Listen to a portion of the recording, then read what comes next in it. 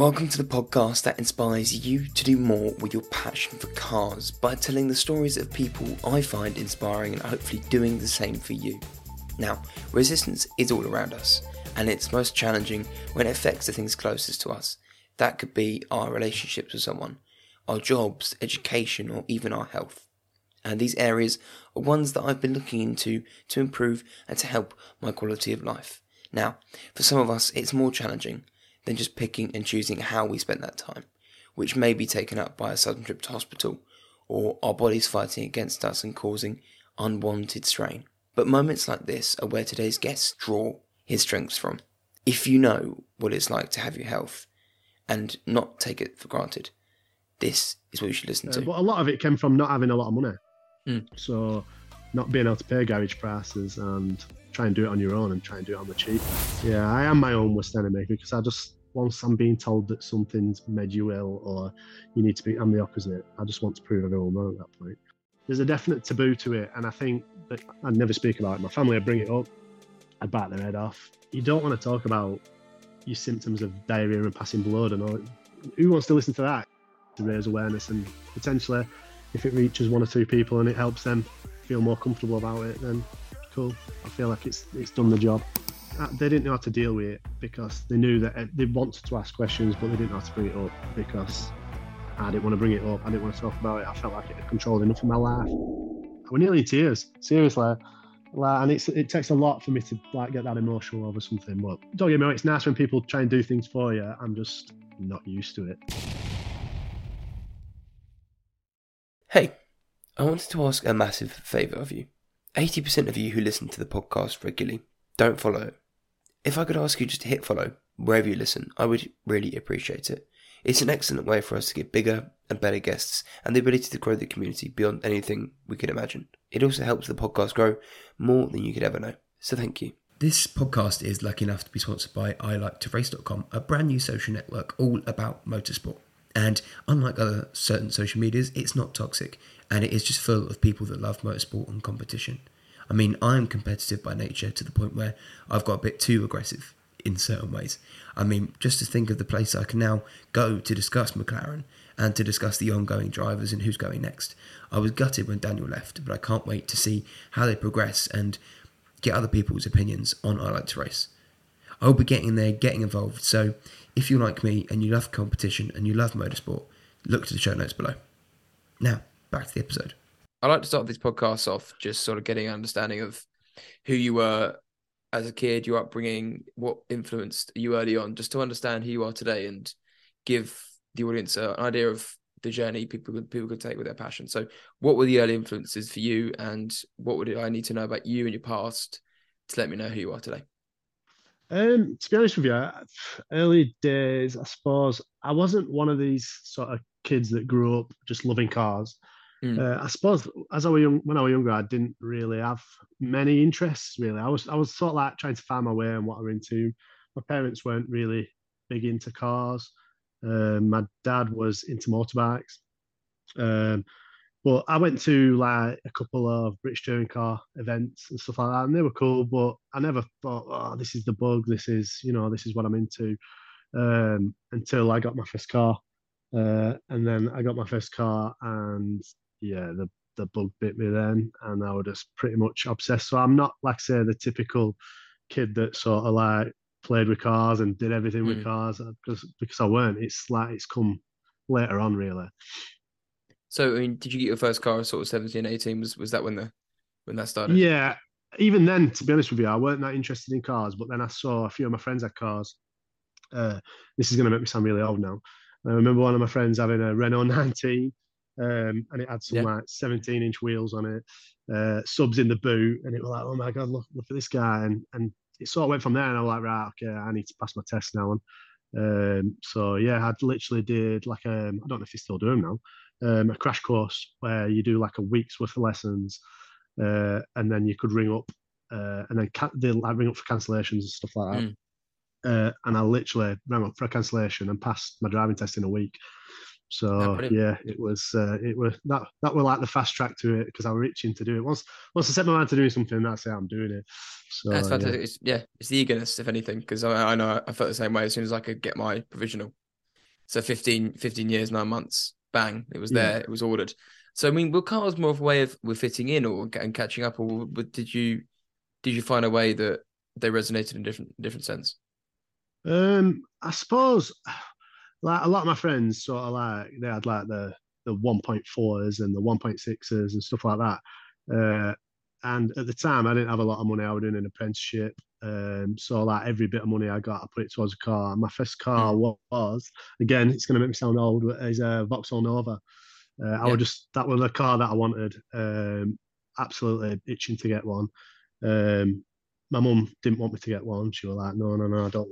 Out of all the cars, she tried to get me to get everything rather than a Vauxhall Nova. I wish I still had it now because it probably worth an absolute fortune. Like most cars, when you buy them, you don't really think much of it, do you, until later down the line, and then they become like a classic or something. But yeah, it was just I had my mindset on one of them, and that's what I wanted to get, and that was it. weren't going to stop me, and I think I paid £480 for it at the time, and Yeah. then stupidly went and bought a set of £550 alloy wheels and put them on it. So the wheels were worth more than the car. So yeah, that was sort of like my youth. Yeah, and have you always enjoyed tinkering with cars, and has that been something is kept with you since then? Again, I didn't really. It were only a 1 litre because that's all I could afford insurance wise. But again, I weren't mechanically minded. I weren't that sure on what I was doing. But as things went wrong with it, as they inevitably do, I just started messing with it and like if I get something wrong, so what? Then I'll take it to a garage, but I'll keep going. I'll keep having a go. So yeah, I think there were like numerous things that like a clutch went on it, a clutch cable. Um, yeah, I remember being outside my mum's just jacked up on the front street, sort of just changing what I could, and yeah, just having a go basically. And where does this come from? This sort of you mentioned earlier, the stick with it and self teaching. Where does that come from? Have you always been like that since a kid, or? Do you have one thing you couldn't live without? A particular road, track, a cold start, or maybe even a cold brew? Well, this episode is kindly sponsored by Carburetor Coffee, the company dedicated to making high quality and great tasting coffee. After all, you wouldn't put 91 octane in your prized possession, so why settle when it comes to you? If you are as addicted to cars as you are to coffee, this is the only coffee you should care about. Oh, and it tastes incredible. From bean to cup, you can enjoy it however you like. So if you are like me, and you can appreciate a great cup of coffee, head over to carburetorcoffee.co.uk and help yourself off to 15% using code IGNITION15 as a thank you. Probably my stepdad. He were always very like he had like a degree in engineering, so he were very mechanically minded. So if I had to go out doing something, then he'd give me a lift doing it. Sort of like he'd watch me do it wrong and then sort of put it right and show me how to do it right. But a lot of it came from not having a lot of money. So not being able to pay garage prices and sort of, just try and do it on your own and try and do it on the cheap sort of thing. And at the same time, you're learning, well, trying to learn something. So yeah, as you do things, you tend to get a bit quicker at doing them, don't you? And, steady away, you seem to get better and feel a bit more comfortable doing the bigger jobs. So yeah. And it's weird, isn't it? Because I remember the first time I took apart the brakes, and there's something that, looking back, seems really simple, but it took me 4 hours to change 4 discs, and I was like, "What is going on?" Yeah, and like you say, you do learn. Yeah, it's like the first time you do something, half of the time it's learning how to do it, and then as you go along, it gets quicker every time you do it. I think I remember changing on my Civic. I decided to change the springs and stuff like that. And I think by the time I got to the third one, I was like, oh my God, I've had enough of this, like rolling around on the floor. So I ended up borrowed my friend's ramp, which made it so much quicker and so much easier. But I don't always have that luxury. Yeah, and when did it become, I guess, not more of a thing, but when did the passion sort of really start to take place, and when did it start to become an outlet for you? I suppose cars have always been an outlet, but since getting ill, I suppose, with a disease called ulcerative colitis, which is related to Crohn's disease, which a lot more people have heard of, I found that it sort of that was like a big part of my life that got me down, and like your health, a lot of people take it for granted, but at the time, as things started to go wrong for me, cars were like the escape from it all. and sort of it let me switch off from the illness side of things. Mm. I don't know, it just let me forget about that side of it. It's just like an escape. That's the only way I can describe it. Even now, like if I end up on track or something like that on a track day, I just completely switch off because obviously I'm concentrating that hard that you just switch off from it and you just forget. So it's an escape. And I mean, I'd like to just sort of, just for my own sort of understanding. So how does your illness work, and how does it affect you from a day to day? It's pretty rubbish. When it's bad and you're having a flare, you sort of it can be anything from it's not nice at all, and it's I think I'd have never had this conversation in a million years because I couldn't have had it with my family at one stage. It's only like Mm. recently that I've opened up about it. But your symptoms are sort of stomach pain, diarrhea, blood, passing blood, then obviously, as anyone knows, once they've had the runs or whatever else, you sort of become really fatigued. So chronic fatigue's another side of it. It doesn't matter how much sleep you have, you'll still be tired. Yeah. I think the doctor recently described it as for a normal healthy person to understand it in terms of fatigue, they'd have to be awake for 3 days solid, just to feel what I feel in a sense. But I've never let it be one of these things where it's like, oh, poor me. Everybody, feels sorry for it. I've never been like that. I've always just, if anything, I've done too much. I've been my own worst enemy. I'm always told to calm down by my IBD nurses and take a break. And yeah, I am my own worst enemy because once I'm being told that something's made you ill or you need to be, I'm the opposite. I just want to prove everyone wrong at that point. So yeah, I'm Oh, stubborn like that. no, it's fantastic. It's brilliant that you're not letting it just define you, and Yeah, it's not you. You're part of, yeah. yeah. I won't lie. It's been difficult. I'd say sometimes the mental side of it is worse than the sort of symptoms. Don't get me wrong, the symptoms are horrific, but Mm. there are times when you're having a flare. Like my last time I was in hospital, probably just over a year ago. I was in there for a month, Yeah. and I was sort of like laying there, and it were all through COVID time, so no one could visit. And I was just sort of laying there thinking, is this my life now? Is this how it's going to be? And then obviously that's what I dreamt up what I do now with my Civic, and yeah, it's sort of that's the positive I take from that anyway. No, it's brilliant. Let's look for the positives. And so, when did it become? I don't know. When did it become a thing? You were like, right, I need to sort of change the mindset. I need to change the way I look at it, because again, I'm guessing you weren't always sort of Mr. No, Brightside about it. yeah, no, definitely not. Like I say, only in the last year since starting sort of like my page on Instagram and things like that, I'd never speak about it. My family would bring it up, I'd bite their head off. It was Yeah. typical guy sort of thing. It's like you don't want to talk about your symptoms of diarrhea and passing blood and all. Who wants to listen to that? There's a definite taboo to it, and I think that I'm not saying all guys, but guys in general, we Mm. are pretty rubbish at talking about things sometimes. And as I've noticed with my page now, there's a lot more girls that seem to be comfortable talking about it. Guys seem to. There are guys on there. Don't get me wrong, but it seems to be more females that do it than the guys do, which is absolutely fine. It's taken me a long time to talk about it. It's taken Mm. a long time for me to get comfortable about. But I don't know. I suppose again, my stubborn side, it's my way of sort of potentially fighting back. And I don't know. Yeah, it's sort of putting my escape, but at the same time trying to raise awareness and potentially, if it reaches one or two people and it helps them feel more comfortable about it, then cool. I feel like it's done the job. Yeah. So is that what caused you to change? Because I know personally from doing this and doing other things outside of the podcast that being vulnerable is the hardest part. Like for it Yeah. to get anything out of anyone. So what changed from you going and being angry and shouting at people to going, right, I can talk about it because it's going to help that one or two people? To be honest with you, I think it was the hospital side of things. We've been in there for a month. Mm.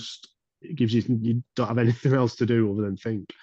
So yeah, it was sort of like I don't know, like I say, my way of fighting back in a sense and thinking, no, I don't want this to define me. I don't want this to beat me. It's done enough of that. I mean, I got diagnosed at 18 and now 38. So yeah, like I say, in the last year, it's the only time I've really spoke about it. And I have been in some really dark places with it. I won't lie. Like there are times when you just feel like, what is the point? And you feel like a prisoner in your own home, like when you're having a flare, or you could literally be 1 minute you could be like 12 stone, Mm. have a really bad flare, and you can be like 8 stone within the space of a month. It can be that bad. And then like literally, like I say, the last time I was in hospital, the IBD nurses rung me up and they were like, Craig, you're in a bad way. You need to come in. We can't force you, but all your test results are really bad. I'd lost a lot of weight at this point. Everyone at work was sort of like saying, "Oh my god, you've lost loads." I had to completely change my wardrobe in a sense that none of my clothes fit me. They were all really baggy. And I was saying, "Yeah, but what about work? What about work?" And they were like, "Just pack a bag for a couple of nights and you'll be all right." And then obviously they got me in there because they knew what I was like. They Yeah. got me in there, and a month later I was still there, but it were a means to an end. And I suppose I think that's the big thing that changed it, because when people found out I was in hospital, a lot of my car related friends were sort of like, "We didn't even know you had this disease. You've hidden it from everybody, or you've done your Mm. best to hide it." So yeah, I think that was the big wake up call, I suppose, in a sense. Yeah. So I mean, is that, and I can only imagine that the relationships with your colleagues, with your friends, with your family, it's only got stronger. Yeah, I don't think they know how to. They didn't know how to deal with it because they knew that they wanted to ask questions, but they didn't know how to bring it up because I didn't want to bring it up. I didn't want to talk about it. I felt like it had controlled enough of my life, but I didn't want to be talking about it. So yeah, I think they feel more comfortable around me now, and obviously they've seen a change in me because I'll usually bring it up before they do. So Mm. yeah, it's definitely helped. It's always one of them though where I've always felt like people have never really understood it. I mean, I know people mean well and they try to understand it, but until you've actually been in that position, I don't think you fully truly understand it. And again, that's where I sort of get where I've started my page on Instagram and Facebook. It's speaking to people that have got it. It feels like you're not alone anymore. Mm. So I feel like that's a huge part of me being comfortable about talking about it now. No, exactly. And I mean, and speaking about the page, for those that don't know, would you care to explain and just sort of give people an outline of what your aims and what the purposes of the page? Yeah, so like I say, when I was in hospital, I thought about doing something on Instagram, and I had the idea of um, doing like a livery on my car, Mm. but I didn't want to just do it so it was just Crohn's and colitis charities or RBD related charities. I wanted it so there were car companies on there or car brands, um, so everyone could sort of relate to it. And it wasn't just like, well, let's talk about colitis and all these other rubbish symptoms, because I felt like no one would relate to that completely unless they had it. So I want to sort of try and bring the car world in and the IBD community, I suppose, in a way. Um, so I sort of like had this idea of doing a livery and mixing it all up. I emailed a few people like, yeah, I'm going to do this, and I think a lot of people thought, yeah, whatever. No one ever Mm. sees this through. Um, and then obviously when I got out of hospital, I'd sent a load of a load of ideas to a company called Graphics. I had a meeting with them, spoke to them, told them what I wanted to do, and they were like, yeah, we're all on board with that. And then they did it, and they just blew me away with it, really, if I'm honest, because they sent me sort of like a render of how it looked, but then when you go and see it in person, I was like, oh my god, this is actually happening. So yeah, I started the page via doing something like that, and just thought, yeah, if I can reach 20 people that have what I have and make them feel comfortable with what I'm doing, and maybe the car starts a conversation about, Yeah. you know what I mean, and take it from there really. And like I say, I thought if it reaches 20 people and I get 20 followers, I'm happy with that and I'm good. But it's far surpassed anything that I dreamt it would be, and it's just yeah, it's just been mega. It's been really good. No, it's brilliant. And it's weird about it with cars because I mean, I've spoken to multiple people that have their own different communities, from like I spoke to chaplains to people like yourself with Daniel Truman, I think it is. Um, that might be the person that told me to speak to you. So there we go. All But right. yeah, but yeah, it's amazing. So how did you even? I mean, it's because I know this might seem simple to you, but to go and speak to car companies and brands and to email people with an idea, what is it about the idea that drove you forward and kept you going? To be honest with you, a lot of people, like friends and family who I was speaking to at the time, when I had this idea, they were all for it, but they were sort of saying, "Oh, a lot of people saying, why don't you start a GoFundMe? Why don't you do this? Why don't you do that?" And all that. No, I don't want to do that. If I'm going to do this, I'm paying for it all myself. I'm not feeling like I've got the pressure of doing something for a certain company or, um, you know what I mean? Feeling like I have to promote it in a certain way. I just want this. Like I said, I've paid for absolutely everything. I've not gotten anything for free. I've not, like people have offered me things. Don't get me wrong, but I'm like, no. It's just my way of.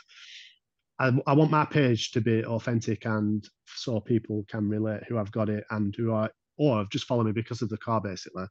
I don't want it to feel like I have to promote something else or you know what I mean, take that away from what I'm trying to do. Yeah. I don't want it to come across like I've sold out in a sense.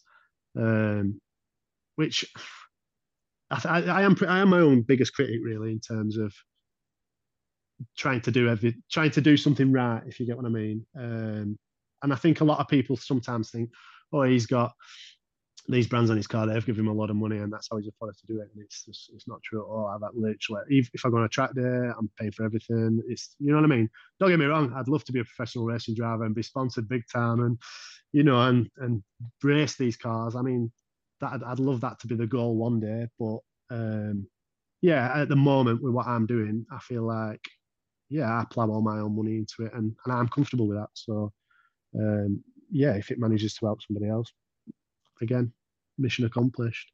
Yeah, I don't disagree with keeping authentic, Craig. But why not take money from companies that are willing to give it to you? Why not use it to grow the message even further? I mean, just so. Yeah, I know what you mean. Again, I don't.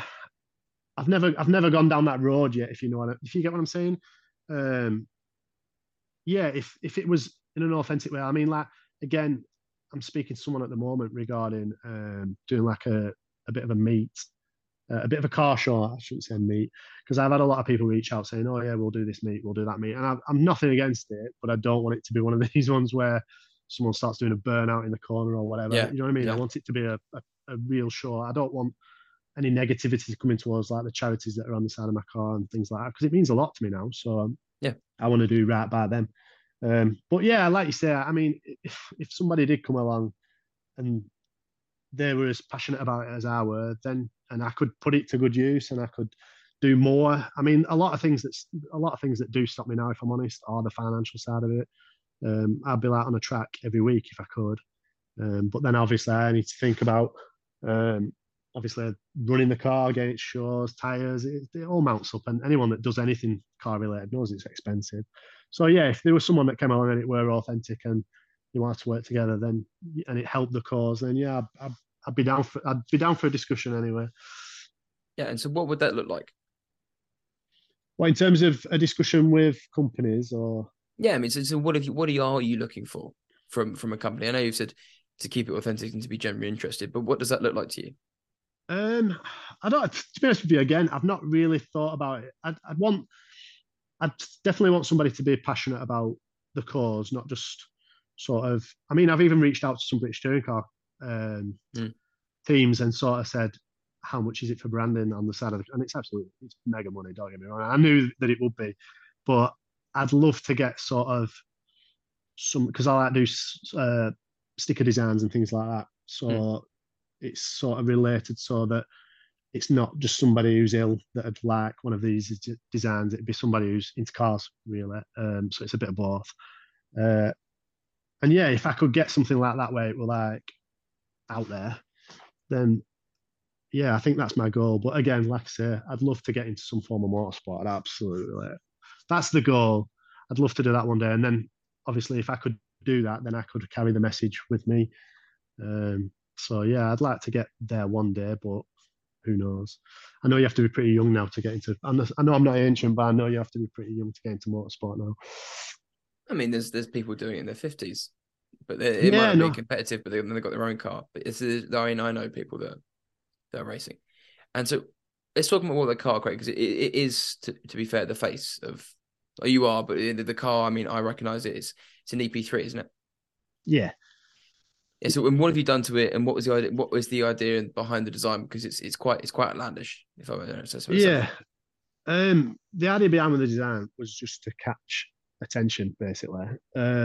Something that's loud enough. I'm pretty loud in terms of when I do things to cars. Anyway, Yeah. I have another Civic which is an FK two Type R, and it's got fluorescent yellow wheels on it. And I'm not one of these that's like, oh, I need to be accepted by the car community in terms of what I do with my car. I don't post anything online saying what colour shall I do this or anything. I just do it. Mm. So yeah, the idea behind the car was just to get attention, really. I mean, sometimes I think the colours just attract people more than anything, and they don't even read what's on the car. But then there are other people that will literally walk up to me and say, "Oh, look, I've got RBD, and that's really cool what you're doing," and it's made me feel more comfortable about being out with my friends in cars and stuff like that. So yeah, the main goal was just to get attention, but in the right way. Yeah. It's mega when it's on a track day and stuff like that, and you've got photographers, and they do seem to make a beeline for taking pictures of it. So yeah, that's kind of the idea behind just being out there. But at the same time, I'll sort of turn up on a track day and it looks like a fully fledged race car, and it's like then I feel sort of pressure to do well on a track day in terms of I can't bin it now. So yeah.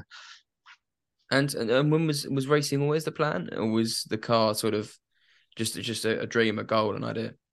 Yeah, I mean, I bought that car with no intentions of doing anything to it. When I bought it, I was like, I'm never going to modify it. I'm never going to do anything to it. I'm happy with how it is. Mm. And then I took it on a track day, and I was like, oh my God, this is addictive. And then I changed a few bits and went on another one. Then I changed a few more bits and I went on another one. Then it's gone to a point where it's got a roll cage. It's still on the road. You still can drive it on the road, but it's getting to a point now where I don't think that's going to last much longer. But I do like the idea of having it on the road because driving it to car shows, things like that. Yeah. I don't want to trailer it there. I do still like driving it, but obviously once you've driven it on track and you try and drive it on the road, it's a different ball game in terms of you want to drive the car quick, but you know full well you can't on the road. There's just no point to it. So yeah, I'm sort of the front interior is still kind of there, barring the roll cage, but it is getting to a stage now where I'm probably going to start just thinking, do you know what? I'd like to get into some sort of time attack at some point and maybe have a go at that, like a really basic time attack. I don't think I want to do anything like the Civic Cup anytime soon because I can't. Well, I would if I could afford it, but yeah, it's one of them where again, it's just the financial side of it. Yeah, I've got a lot. Motorsport it is money. Yeah, I've got a lot of friends who race. They race in the STXR, ST. I think it's like a trophy cup type thing, and I'm literally going go karting with them this weekend, and I'm dreading it because they're all race car drivers. And normally I'm quite confident at go karting, but this time I'm really not. So yeah, they've all been really supportive as well. They're all like they love the car, and they even like put my stickers on their cars as well. So they've been really supportive of it. That's fantastic, and it must be great to have friends like that that do want to help and do want to support it. Yeah, I mean, like again, a few of them offered to help pay towards the livery and stuff like that, and I'm like, no, it's all right. I'm going to do it myself. I'm going to do it myself. So I suppose when people want to help out, I should let them help out sometimes. But I've always just been one of them people that just does everything off his own back. That's just me. So yeah. And does that hark back to Craig of Young and not having the money? Yeah, probably. It's one of them where someone. It's like when I went to pick up the car and stuff like that, I was just blown away because it was like they'd put the same effort in and they wanted it. They wanted to see my reaction, and I were nearly in tears, seriously. Like, and it takes a lot for me to like get that emotional over something, but yeah, it's don't get me wrong, it's nice when people try and do things for you. I'm just not used to it, so yeah, maybe that side of me needs to like lighten up a little bit and let people help out sometimes. I get it. I'm exactly the same. There's things that I will do myself, and if it's not perfect or if it's not the way I want it, I mean, yeah, I do get it. It is hard to relinquish control of certain things. Yeah, I mean, it's like I say, just because I've always paid for everything myself, it's just the normal way of doing things. And like when people suggest and start to go for me, I'm like, no, I don't want to do that because I feel like that puts pressure on me to make it something You know what I mean? Whereas I'm doing it all myself and Mm. I've no pressure. And if it all fails and nobody cares, and then I've not lost anything, just lost a bit of money, and I don't have to put anything right. It's just that's I'm just trying to do my own thing. Yeah, but again, you've got the memories and you've got the experiences, and that's one thing that money does give, I guess. Well, that's it. And I mean, that's part of what my page is on Instagram. Really, I won't delete any posts because for me, it's nice to look back on in terms of the journey, not just the carb. All right, it's rubbish sometimes when I post something to do with hospital, but it's nice to see where I've come. Where I've come. Yeah, So, like when I was in hospital, I didn't feel like I'd ever go on track ever again and play with my car ever again. But then here I am. I'm due to do another track day soon. And I've just been to Autosport International. So it's all things that I probably wouldn't have done at certain times because I'd have been that ill. I'd have never dreamt. I went to Ireland I don't know if you know Adam LZ.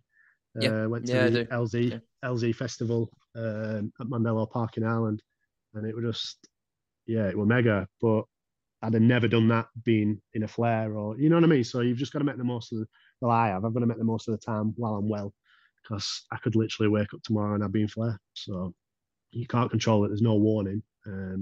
It's just it's like kept at bay with drugs. So there's no known cure for it. Um, so yeah, just got to make the most of my time while I'm well.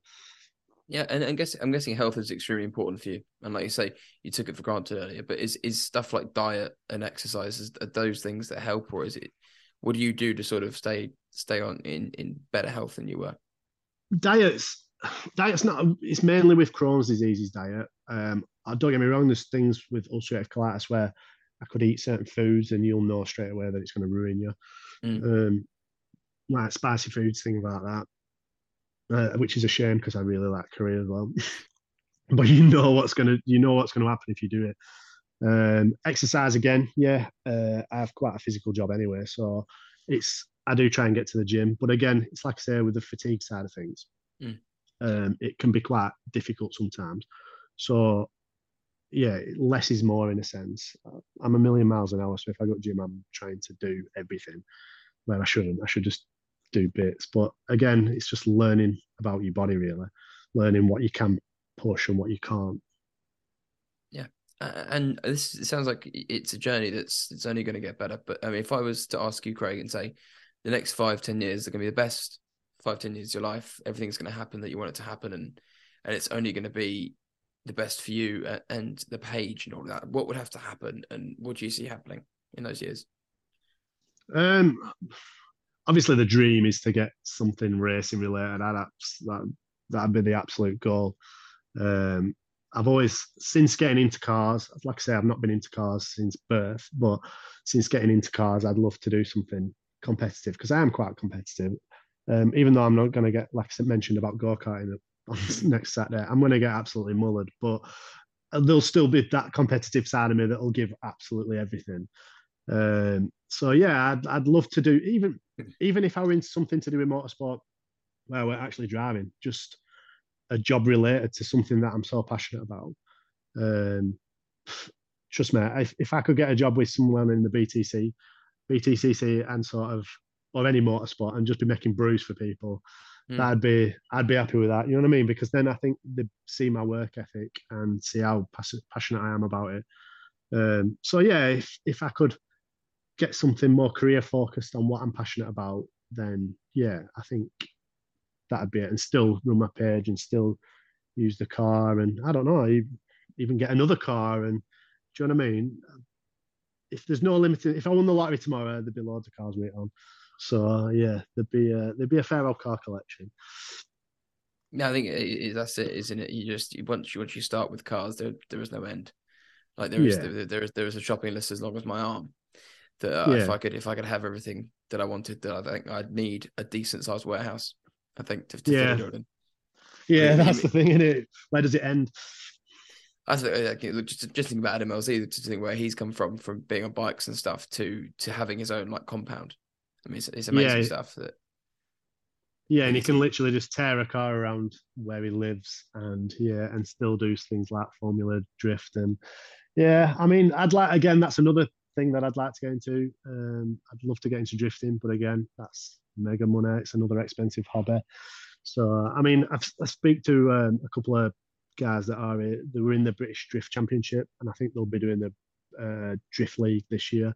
And they've been really kind to put my stickers on their cars. So yeah, that's just huge. If someone just reaching out and saying, I'll stick one of these on my car, it's just brilliant. And I actually went to meet a guy called Ben Mears, who are at Three Sisters Drifting, and it was nice just to turn up and say thank you for the sticking that sticker. I know it's not a big deal to some people, but it's huge to me.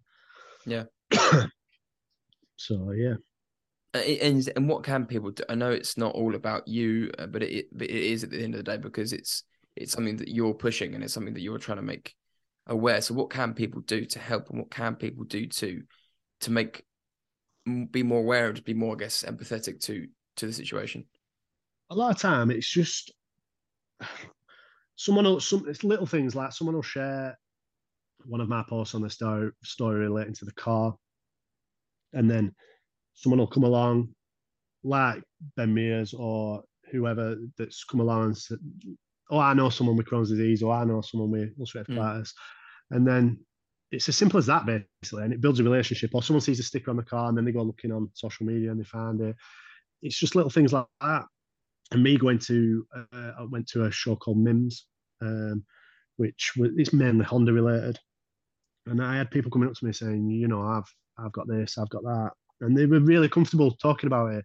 But you can see people who come up and they don't really want people to know, or they'll message me on social media and they'll say, "Oh, what you're doing is amazing," and then you'll flick through the profile and they've written nothing to do with it. And I used to do the same thing, but it's nice that they sort of reach out and it makes them feel, I suppose, comfortable in a way. And purely, I think a lot of that is through cars. Yeah. So I think that the fact that they can relate that it's not just to do with illness and RBD and charities and stuff like that. It's through car companies as well, and a company called Tegawa, who I never thought they'd message me in a million years, asking if they could support and share the cause, and they've been mega. And it's just little things like that that just get it out there, and like I say, reaching people. So yeah, I don't know what's going to come from it. I don't know whether like I say, it's far surpassed what I thought it would in terms of people following it and messaging, and yeah, and I hope it continues, really, because it's obviously making people talk a little bit. So I never really wanted to be the face of it, but I suppose the car is the face of it. But at the same time, I understand that people want to know who is behind it, sort of thing. So it's both worlds in it, really. It's one of those things where you're, I guess, not to sound too businessy, but your personal brand is sometimes more important than the brand you're. Yeah. I mean, like when I went to Tegawa, they sort of like, "Oh, are you all right if we do like a YouTube video?" And they're like marking me up and everything. I'm like, "Oh my God, what is going on?" And I'm the worst. I'm not. I know my car's really bright and everything, but I am the worst at being the center of attention. I just want to low key just enjoy myself in the car and so on. But then as I've done more track days, people have come up and and wanted to chat about things, and that's absolutely fine. I encourage that all day long. It just, the attention feels a little bit weird to me sometimes. So it's not that I'm being rude or anything. I mean, like I've always said, that if someone comes up to me and I'm on a track day, pay for a wristband, and I'll quite happily take you out in the car. That's fine with me. But yeah, it's just, I'm not used to, as you know, on social media, everyone knows the car. So it's weird when the people sort of come up to you and go, they want to know who the person is behind the car. Yeah. So yeah, it's like, oh, that's that guy off Instagram that has that car, but they don't actually know who you are. I mean, I've done the opposite way. I think I've slapped my face on everything. So it's one of those things where my car is currently, if funny enough, it's a stock. I think it's EK9, so like 2005 door. But yeah, it's nothing special. But I'm not.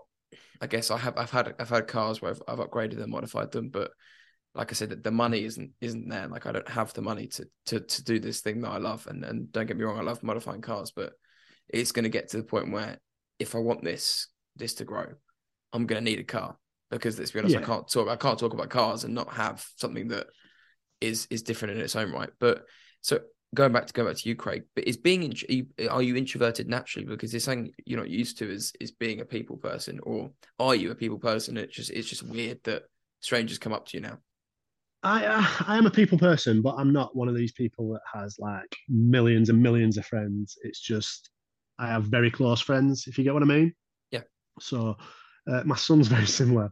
Like he won't let me pick him up in the EP3 at school because he doesn't want everyone's like, oh my god, that's sick, I love it, and all this other stuff. But he just does not want that attention. So he's very similar to me in that respect. Um, so yeah, it's weird that I have the loudest car and everything, but it's free. Yeah, again, I suppose I am in that way that I feel weird when people want to speak to me.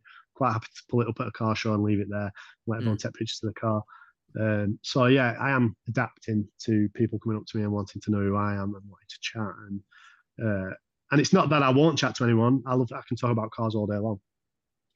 It's like I say, it's foreign to me to be the center of attention, and I'm not one of these people that wants loads of attention.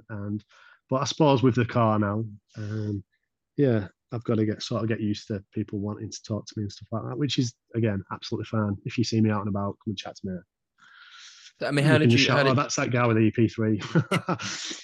It's that bright coloured EP3 that you cannot miss. But how did you change again? How did you if you were to give someone some advice about just how do you sort of get around the awkward part?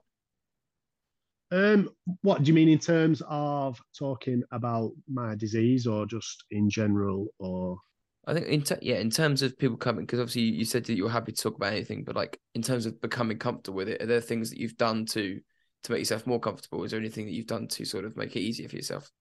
I think opening up about being ill has made things easier. Because like I say, I used to hide it a lot. So I think just getting used to hiding that, you sort of didn't want to speak to people about anything in terms.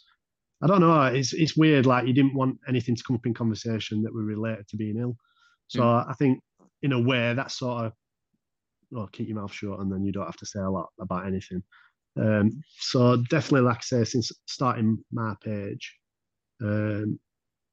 if there's any advice I can give to anyone that's ill or feeling down or anything related to life in general, the best thing to do is just talk about it. And I know that sounds so cliche, and it's easier said than done sometimes, but I honestly do feel like I'm not alone anymore.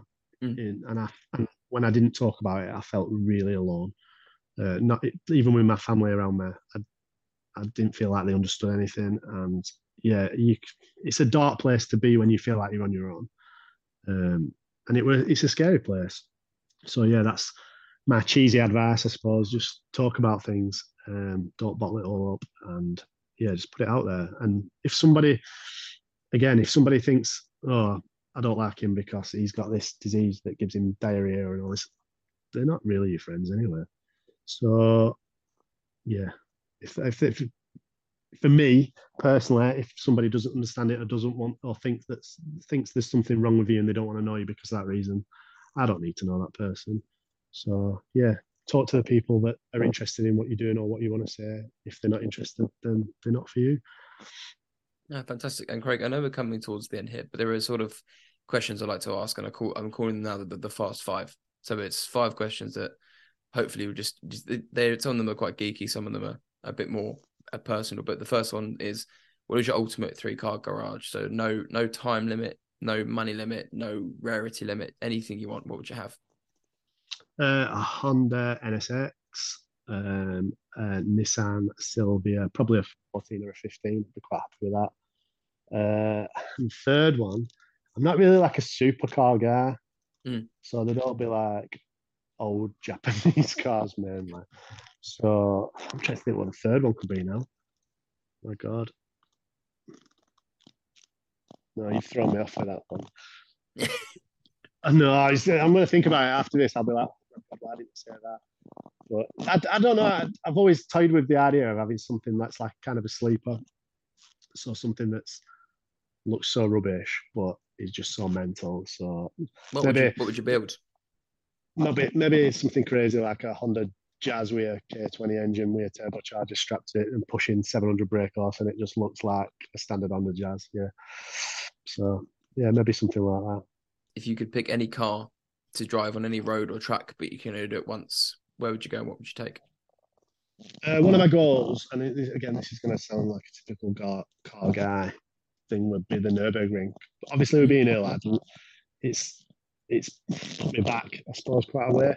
But that's still on the bucket list of things to do.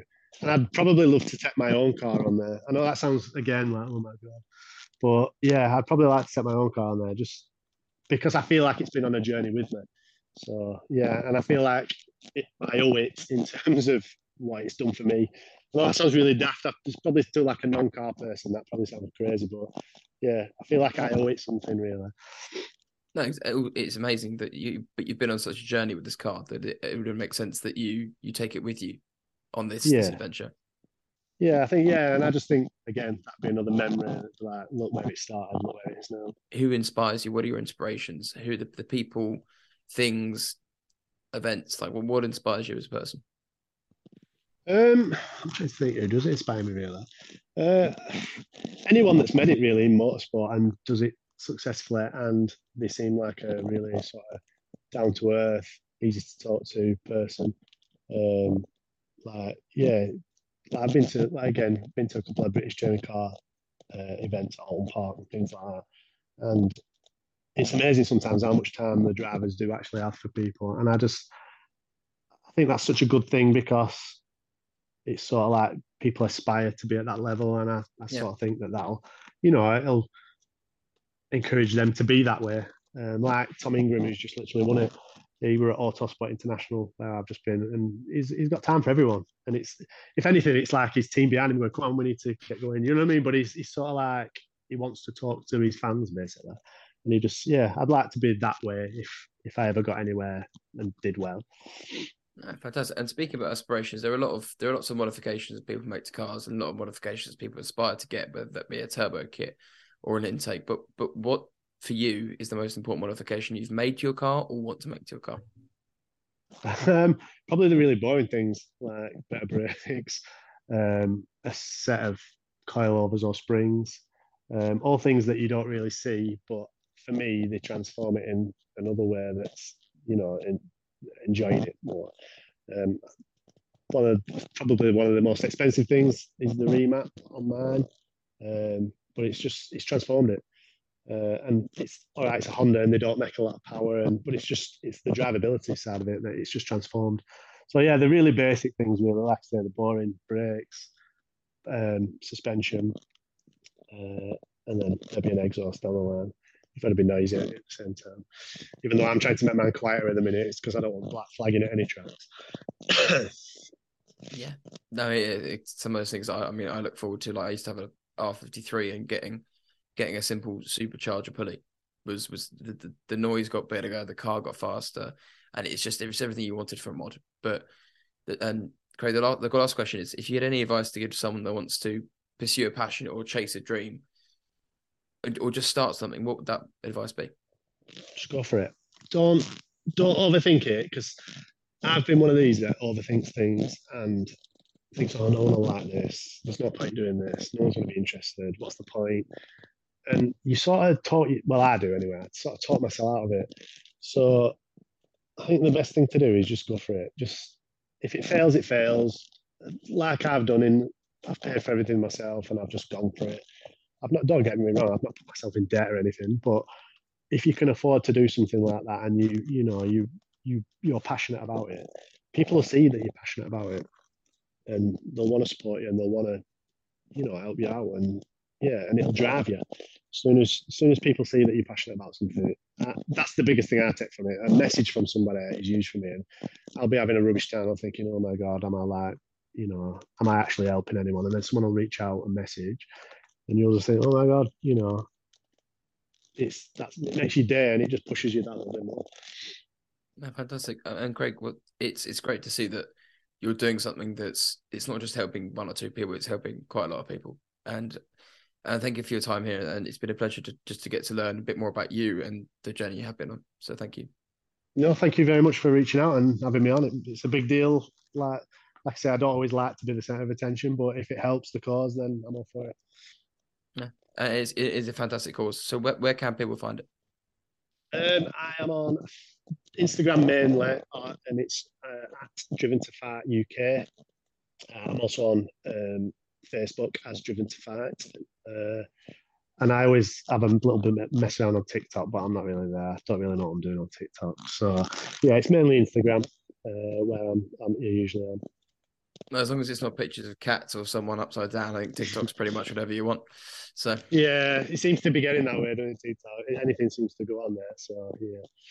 I hope you enjoyed the episode, and along with all of you that share the podcast already, it's excellent to see that we're in the top 10% of most shared podcasts over 2022. And that blows my mind to know that you are helping however you can to spread the podcast. And if it just helps one person to figure out what they want to do with their passion for cars, it's so worth it. So if you wouldn't mind, share it with as many people as you possible, and anyone that you know that loves cars. Craig and his work with Driven to Fight have impacted thousands of people's lives, whether they suffer from IBD, colitis or any disease affecting their health. And what Craig has done so far is doing and is spreading that message that you can fight whatever you're going through, and by no means do you have to take it lying down. It is fantastic, so please help Craig spread this message and send this podcast to a friend, a family member or a co-worker that you've been thinking about this week, just to let them know it is okay to not always feel 100% and that you're there for them. And so, with that being said, I'm Harry and this is the Ignition Podcast. Thank you for listening. This podcast is lucky enough to be sponsored by iLikeToRace.com, a brand new social network all about motorsport. And unlike other certain social medias, it's not toxic, and it is just full of people that love motorsport and competition.